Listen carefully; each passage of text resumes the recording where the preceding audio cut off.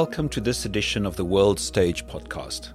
Today we are in conversation with Asif Khan on the new agenda for peace. My name is Cedric de Kooning and I'm a research professor at the Norwegian Institute of International Affairs, where I co-direct the NUPI Center on United Nations and Global Governance. And I'm your host today. Our guest today is Asif Khan, the Director of the Policy and Mediation Division of the Department of Political and Peacebuilding Affairs of the United Nations. Welcome, Asif. Good to have you at NUPI and great to have you on NUPI's The World Stage podcast. Thank you, Cedric.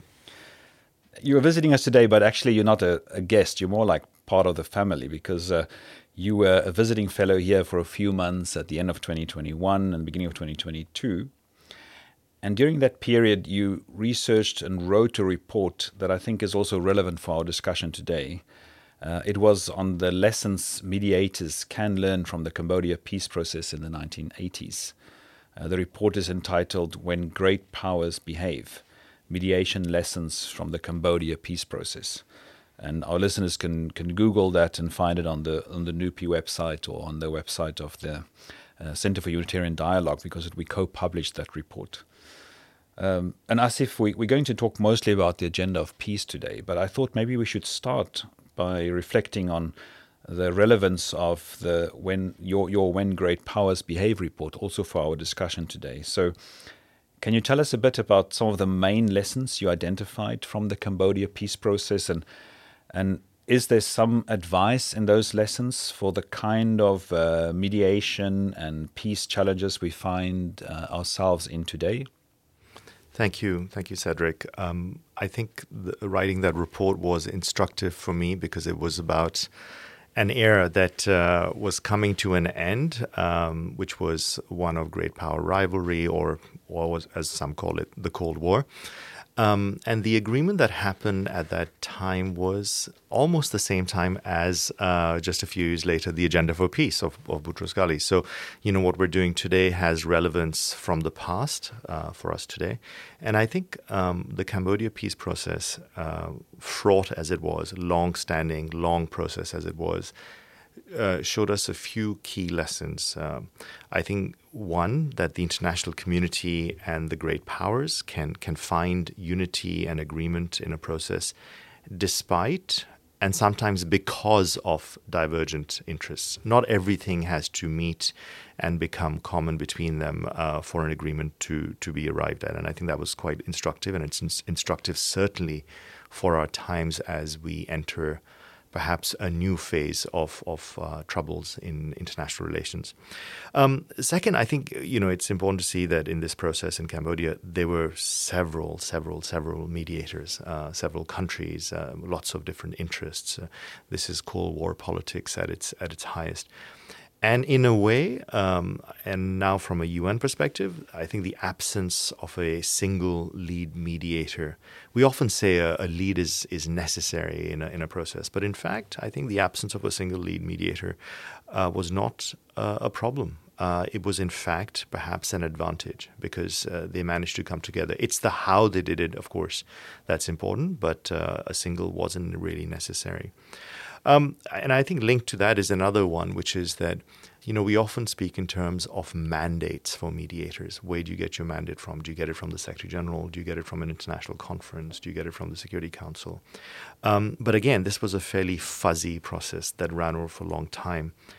And a formal mandate for the mediator wasn't necessarily required. And it's not necessarily an advantage either. I think dealing with the gray areas, operating in those gray areas can be quite useful. Another obvious one is really about planning. This is the less studied the work that happens in the shadows. So quiet, patient planning, preparation away from the spotlight, I think, for which Cambodia was quite useful to understand. I think that can really, really help. It's an obvious thing to say, but it's really important to remember. It's also useful to understand how linkages between different countries that were dealing with this file, but also the different conflicts around them, were handled. So we're talking about the height of the Cold War. You had war in Afghanistan, you had war in Cambodia, but you also had different troop engagements on different international borders. There were conflicts raging in Central America, in certain parts of Africa.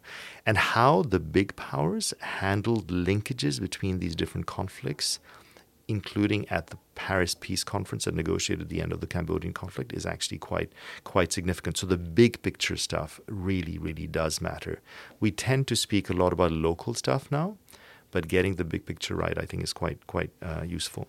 And then there are sort of some very sort of I think for the mediation nerds, I think the more important lessons are that your skill matters. That's an obvious, but the mediator's skill really does matter. Having the right resources to run the process matters, and sometimes you don't actually need a big team. Sometimes having a small mediation team is what gets it right.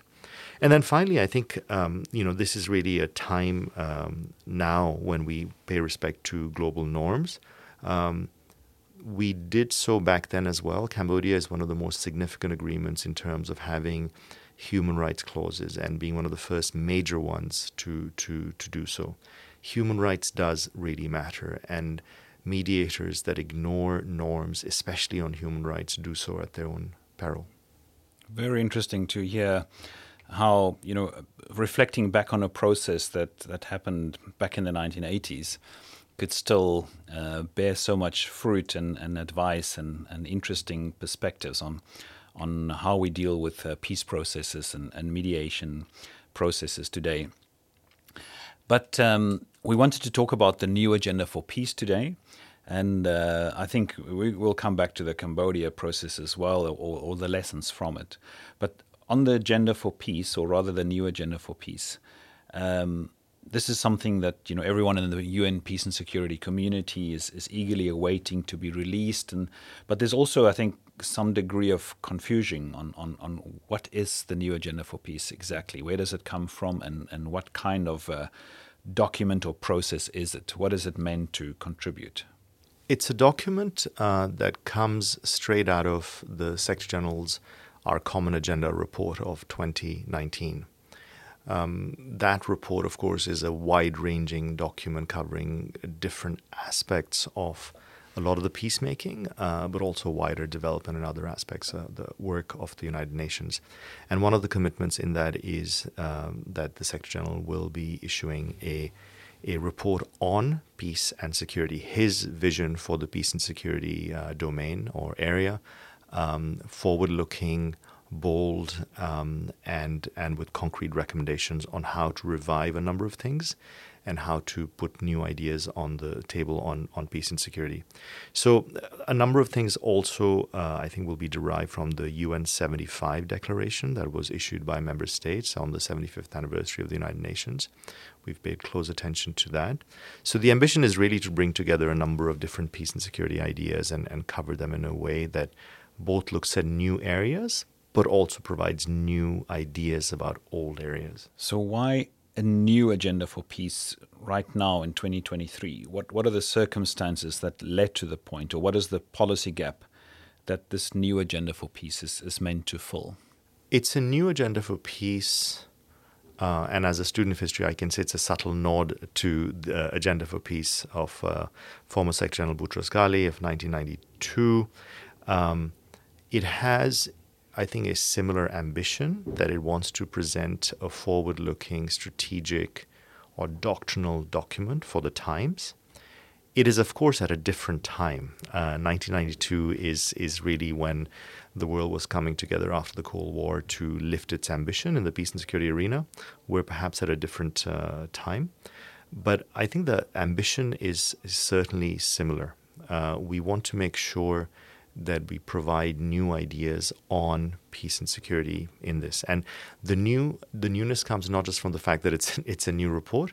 I think the newness comes from the fact that it is going to try and cover new domains of conflict. So just as our understanding of conflict and peacemaking has changed and expanded, of course, our recognition that there are new conflict domains has also grown. That's very interesting to think of a kind of a broadening of what we think is peace and security, and how that is different today than it was in the past. So, what are some of the main issues that the new Agenda for Peace report are likely to cover? I assume you're going to say something about things that was in the old Agenda for Peace, like peacemaking and peacekeeping and peace building. But there are presumably also new issues that will come into this report that wasn't in the past. So, can you say a few words about the kind of issues that will be covered in the new Agenda for Peace? Sure.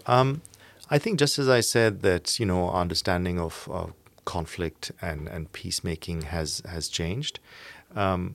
We are also trying to emphasize, as compared to, say, in the Agenda for Peace of 1992, that there are a number of issues that that our work is linked to. So the first thing is, of course, development.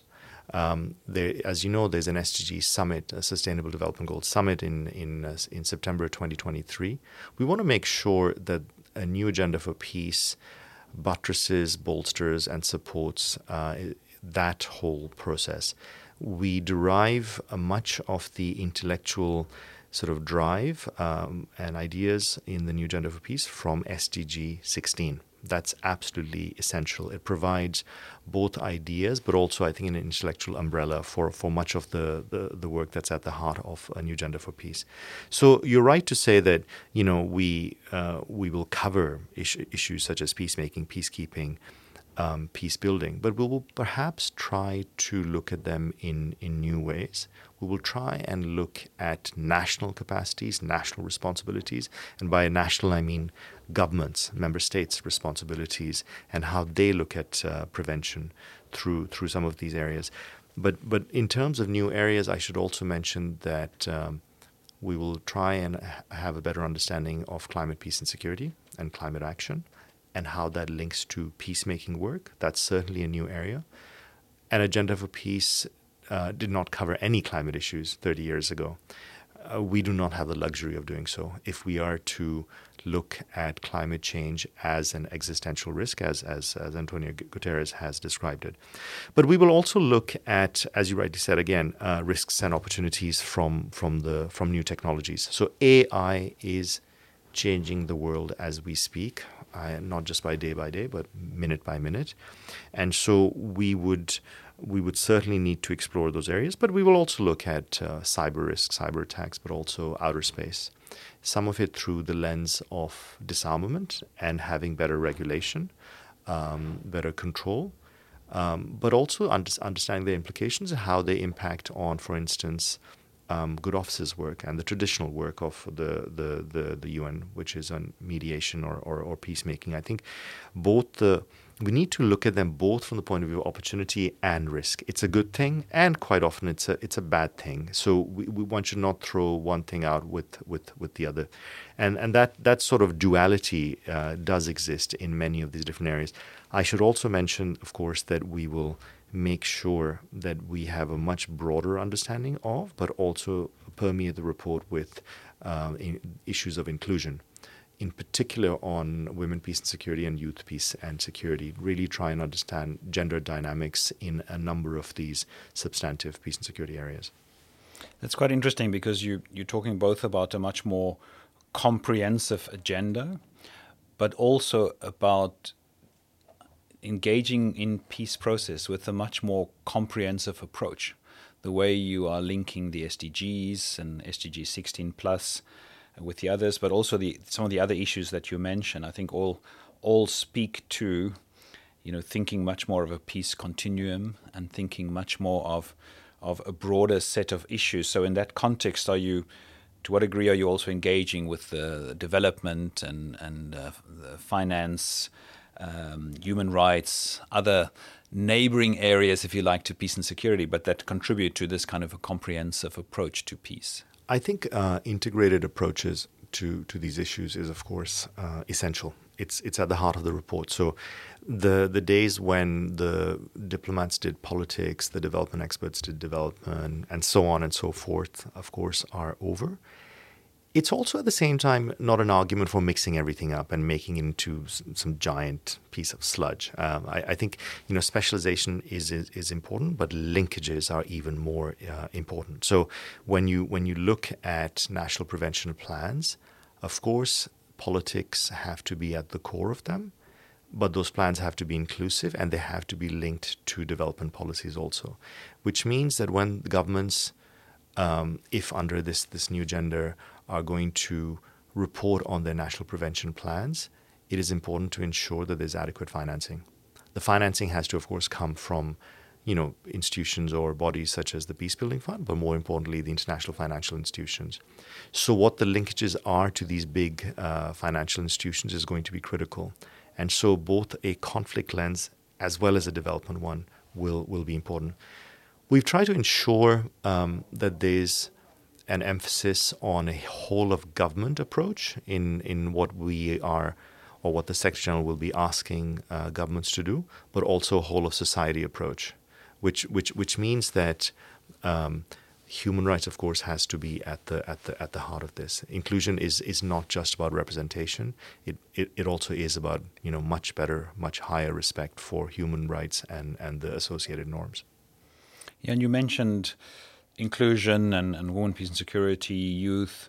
To what degree is it possible for an intergovernmental body like the United Nations and all the attention you have to give to member states and so on, to what degree is it possible to also reflect the degree to which these kind of engagement with peace has to be people-centered, has to be anchored in society's whole of society approaches?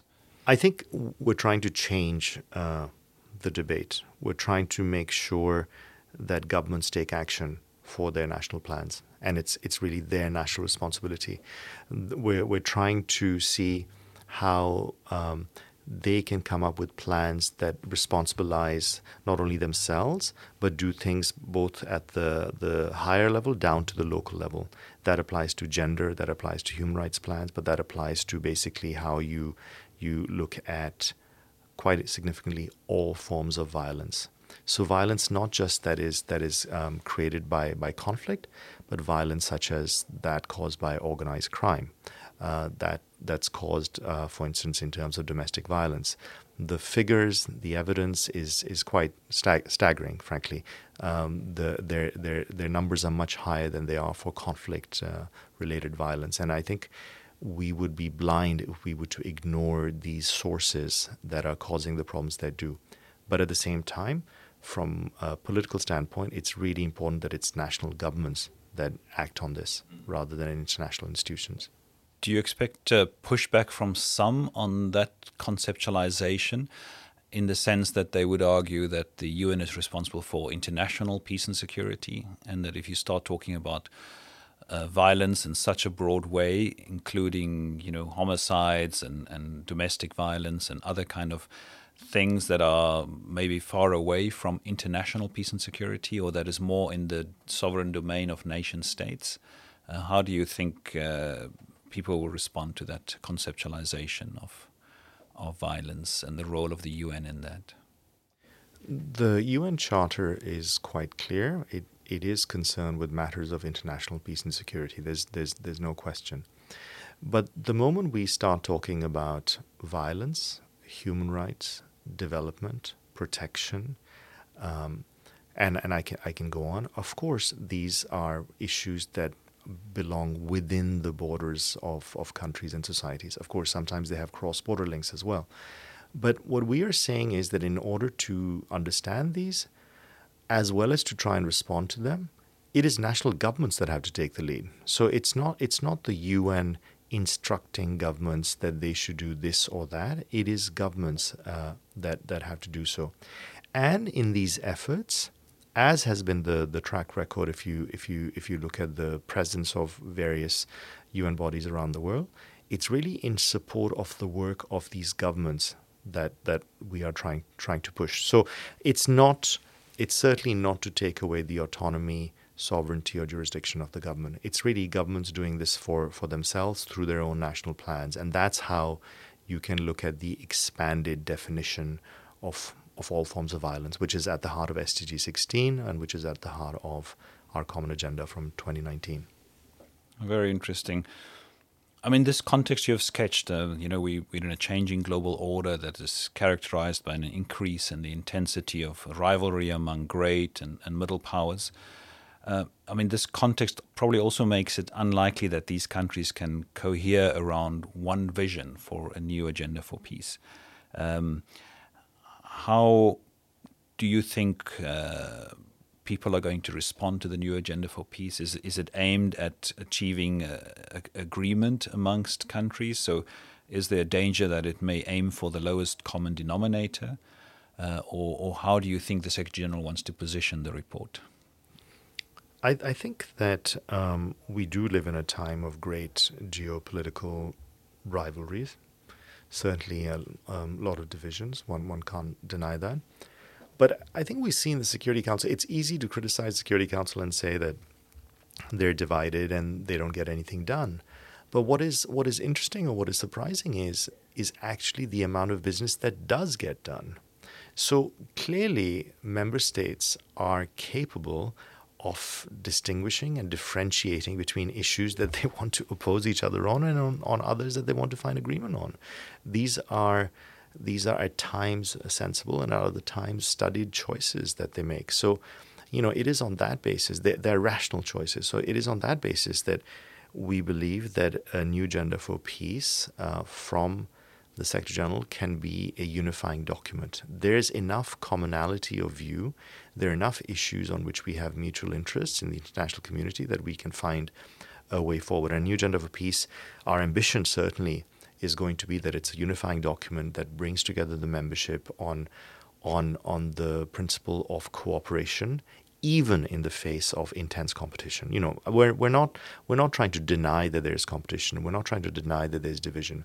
But there's a lot that can be done still, even within those contexts. And a lot of that, actually all of it, is based on principles. We want to emphasize, of course, common interests, mutual interest, but also speak in terms of the principles of trust, of solidarity, and of universality. Universality is absolutely critical and at the heart of this report. We're not trying to aim for the lowest common denominator. There will be ideas that one set of countries or another set of countries does not like. The idea is not to go for lowest common denominator as in everything is liked by every member state. But we do hope that in the overall sum, there is enough there for the membership to understand that this is going in a positive direction. In this context of uncertainty over the coming decades, and knowing that this kind of significant policy report is not something you do every year or every 5 years or even every 10 years. I mean, the previous agenda for peace dates back to 1992. How do you design a report like this in a way that it has to be relevant for the next, let's say, 2 decades at least? I think you design it carefully. You design it carefully, patiently, and quite honestly, with a lot of consultation. You talk to a lot of people and entities. So just to mention, this has been the most consultative process in years. I can safely say we've had rounds and rounds of consultations with member states bilaterally, but also in multilateral settings, both in the Security Council, in ECOSOC, but also at the expert level and in the 5 different regional groups. We've also spoken to civil society organizations all over the world. Having online tools now really helps. A few years ago, it would have been much more difficult. It would have been a logistical nightmare. But now you can organize very quickly, and that means that you don't need to just speak to the civil society organizations, or for that matter, think tanks or academics in the West, because the UN sits in New York. You can speak to all regions in the world. So we've done that. We've also commissioned some papers on different ideas from people from around the world. We've received written inputs from member states, and they're posted on our website, on a New Agenda for Peace website, just to show the breadth and width of the ideas. But I guess the danger is that you you speak to all these people and they are worried about issues of today. We come out of a COVID-19 pandemic. We've got the war in Ukraine. How do you make sure that you're also addressing issues that will be relevant 10, 15 years from now? I think that's easier to answer now than perhaps in another time, because the times we live in, we are so surrounded by new, exciting, fearsome, and not fully understood technologies and issues. So it would be blind on our part to not notice that AI is going to change everything. So even if we were super conservative, we would still need to respond. And I think just having that consciousness means that we do need to look into the future and be able to respond and come up with ideas. I would say one thing, by the way: not all actors we've consulted or countries we've spoken to have only given us ideas for today. I mean, there's quite a lot of futurism going on.